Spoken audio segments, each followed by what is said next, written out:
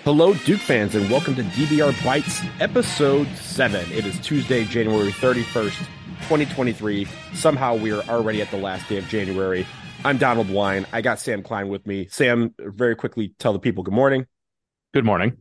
Good morning. And hey, we're coming to you on the day of the Wake Forest game because we actually had some big football news from last night that we wanted to quickly discuss. That's what these Bites episodes are for. Last night, the full 2023 Duke football schedule was released. ACC Network announcing the full schedules for each of the 14 football teams in the conference. And Sam and I wanted to quickly break it down for you. So, Sam, for the people out there, let's do it like this. We're going to start. I'm going to tell you the first half of the schedule because I think the schedule kind of breaks into really, two halves of the season. So let's start by focusing on the first 7 weeks.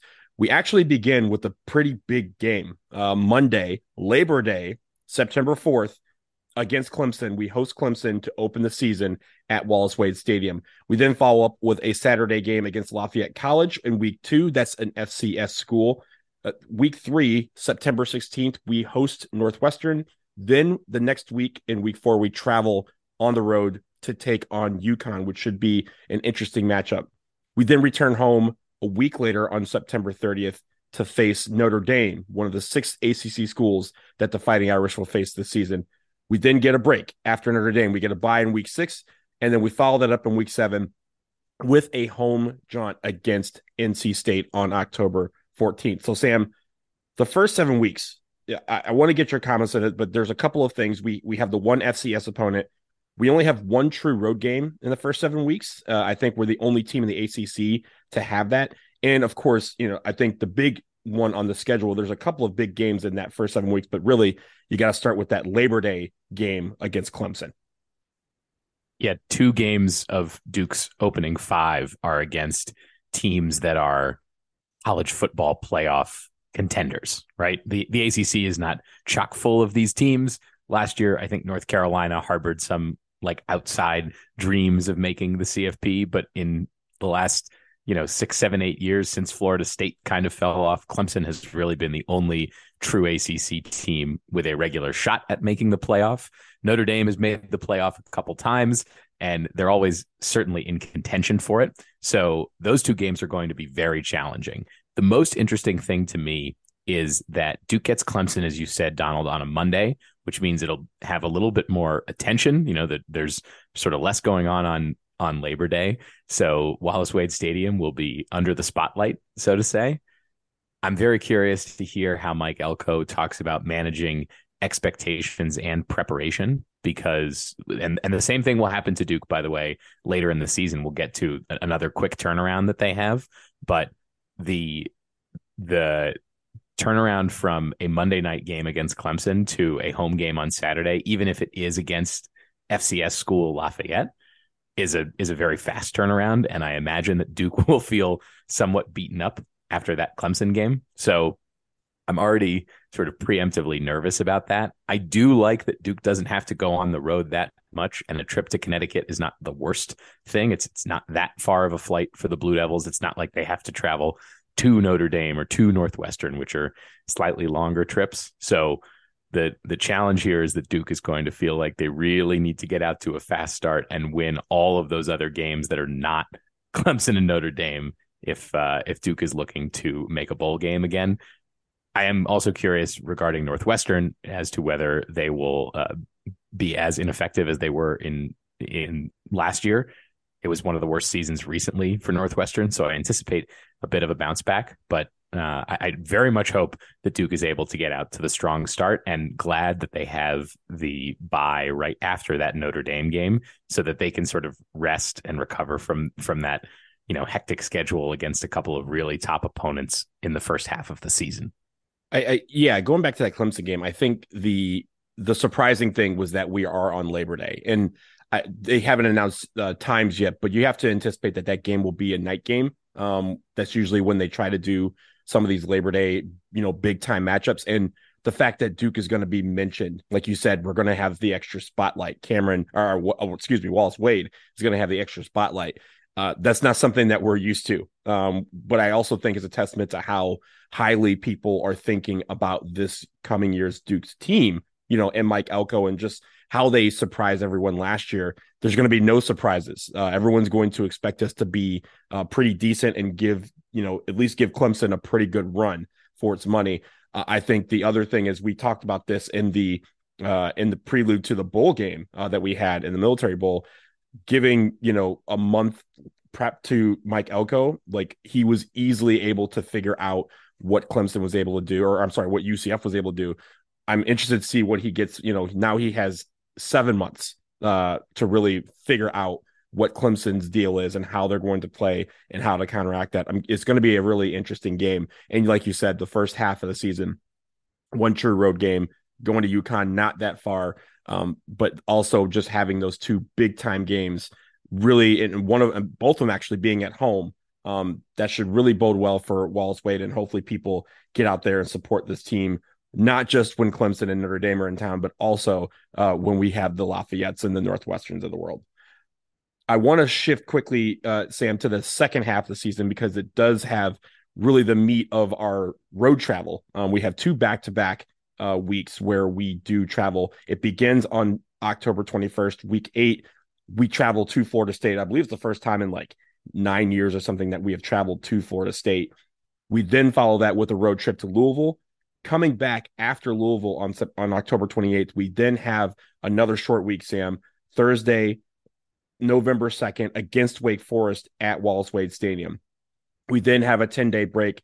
Veterans Day, that's the big game at UNC. We travel to Chapel Hill to take on the mighty Tar Heels, who we should have beaten last year, and it was a very, very close game there. Hopefully it will be a reverse of fortune for UNC this year. Finally, we end with 2 games at UVA on November 18th, and then November 25th, we close by hosting Pitt. And of course, week 14 is the ACC championship game that will be on December 2nd. So Sam, the ACC road schedule was basically reserved for the second half of the season. And we have the bye in week 6. We then have a home game before we start out on these, couple of road trips that we have. What do you think of the back half of the schedule? And do you think that there's any places where it poses any problems for Duke? It's a fairly unrelenting schedule.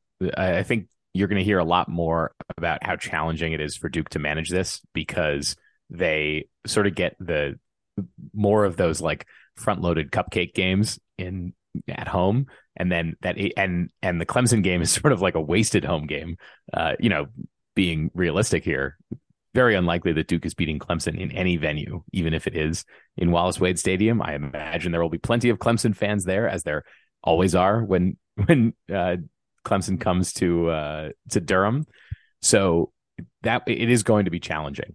The fact that Duke gets the quick turnaround for the Wake game is going to be tricky. It's not like it adds particularly difficult travel for Wake to come to Wallace Wade. So that you're going to hear a lot about how the players are like, man, this is tough to be preparing for. They're playing a Louisville team that is, not top of the ACC, but is always competitive right before that. So there will be something to the fatigue factor when Duke is hosting Wake. The flip side of that is that they get the extra, 2 days to recover before the game against UNC, a game that I am sure Duke is going to be highly motivated to win, no matter what state the season is in at that point. Of course, Duke lost to UNC this past season in a very close affair, one that I think the Blue Devils, if they were to go back and replay, if they wanted to replay all their games, I think that's the one that they would like to get back. So they will be looking forward to that one. I'm nervous. The schedule is challenging because there are a lot of road games. Trips to Florida State and Louisville are never easy. So, if Duke is not able, as I said, not able to get those easier wins early in the schedule, this could feel pretty tough down the stretch. Yeah, and with the elimination of the divisions, we're seeing some teams we haven't seen in quite a while, right? Florida State we haven't seen in a while. Louisville we haven't seen in a while. Notre Dame we haven't seen in years, and Clemson it feels like it's been decades that we haven't seen them, but it's been a while. And also you mentioned just how unrelenting the schedule is. 9 of our 12 opponents played in a bowl game last year, so we have a lot of teams that are going to be looking to improve. So yeah, it's a really difficult schedule, and there's not going to be a lot of weeks where you feel like you have a reprieve because there's another name coming into town, another team coming into town. So, but at the same time, I think I'm looking forward to it. Just out of curiosity, if there's one game you're picking, what's the one game that you think is the most important game? Obviously, we have 7-8 months to kind of think about it, but what's the at first glance, what's the first one that you think is the most important game on this schedule? I think that game against NC State right after the bye is going to tell you a lot about how prepared Duke is for the rest of the season. Yeah, I was looking at that one. I think the game at Florida State, because Florida State, while it's they're a team that's going to be ranked really, really high. I think last time we faced them in Tallahassee, they kind of took us lightly and we almost picked them off in Tallahassee. We are 0-10 in Tallahassee, but I think Mike Elko is looking to change that. I think if we go in down there and we win, I think that's a game that everyone's going to be like, oh, snap. This is going to be a pretty good season. I think, Sam, before we go, I want to talk about the kind of social media that they did in releasing these schedules. I don't know if you saw the videos that Duke men's football put out to kind of release the schedule as it was being released on TV, but some of them were pretty clever. I mean, they all had something to do with the opponent. Florida State with the crab legs, running down the hill and touching the rock to Duke Clemson. They had a lot of pretty cool things to kind of highlight what games they're going to have and release the schedule. Is a pretty clever way of doing it. Yeah, Donald, I think my favorite was the Dabo run. In down through the tunnel. If you haven't watched a Clemson home football game in, I don't know, I guess in the Dabo Swinney era, Clemson's got that big hill that all the players run down, and Dabo has a very, very particular gait that is sort of funny to watch. So I thought that the reveals were fun. I liked that it seems like the program is getting more into doing the fun video thing that men's basketball has been so great at for so many years. Yeah, and again, it seems like the players are loving some of them too, because you can kind of see like how some of them are trying hard not to crack up. There's the UNC like gender reveal party for baby, and they put out the light blue UNC balloon, and one of our players comes in and pops it and gives them a Duke blue balloon. And just everyone there is just trying really hard not to laugh. But I like the social media that they're doing when it comes to just promoting this team. And hopefully it helps by having Wallace Wade packed for all of these games, especially these big games that they have coming up. Sam, before we get out of here, I did want to quickly note that the Wooden Award, switching to basketball, released its late season top 20 list last night. And Duke is represented by Cal Filipowski. He's one of only 2 freshmen on this list. The only other freshman on the list is Brandon Miller of Alabama. This is usually a list that's full of seniors and juniors, and this year's no exception. You have the Oscar Tshiebwe's, Zach Edey's, and Chris Murray's and Drew Timmy's. There's only 3 other team or players from the ACC that join Flip on this list: Armando Bacot, Terquavion Smith, and Isaiah Wong. But I mean, for a guy who was not mentioned as being anything on accolades when it comes to all ACC or even All American, to be in the top 20 on the late season Wooden Award list, I thought is pretty cool. Definitely. And I don't know that Flip is, a favorite to get a first team All-American nod or certainly a National Player of the Year nod, but he has, a little over a month now left in the season where he could, it seems like he has room to turn it on maybe a little more. So yeah, I think it would be very exciting if Flip gets a first or second team All-American bid. Hopefully he gets at least a couple third team accolades out of this. There's a lot of great experienced players in college basketball this year. Flip does seem like he's, according to this, would be on track for first team All ACC, which would be an awesome outcome for a guy like you said, Donald, that coming into the season, I think we were probably more excited about Derek Lively and Dariq Whitehead than we were for Filipowski, and certainly he's been the most effective, maybe more because of injuries to everyone else, but man, he's really shown out. So it's a pretty cool honor for him, and hopefully it means that there are postseason awards coming as well.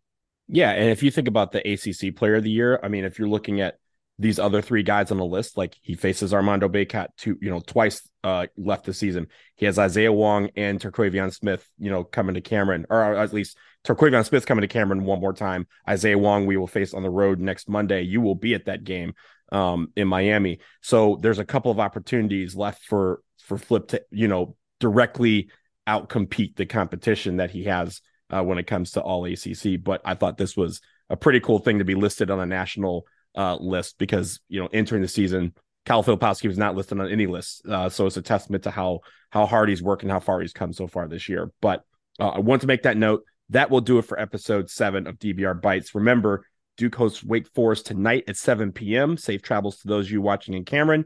But for the rest of us, ESPN is the channel to watch the game. We'll be back tomorrow at some point to give you a recap of that one. So for Sam Klein and Jason Evans, who could not make it this morning, I'm Donald Blind. Duke Band, do your thing and take us home.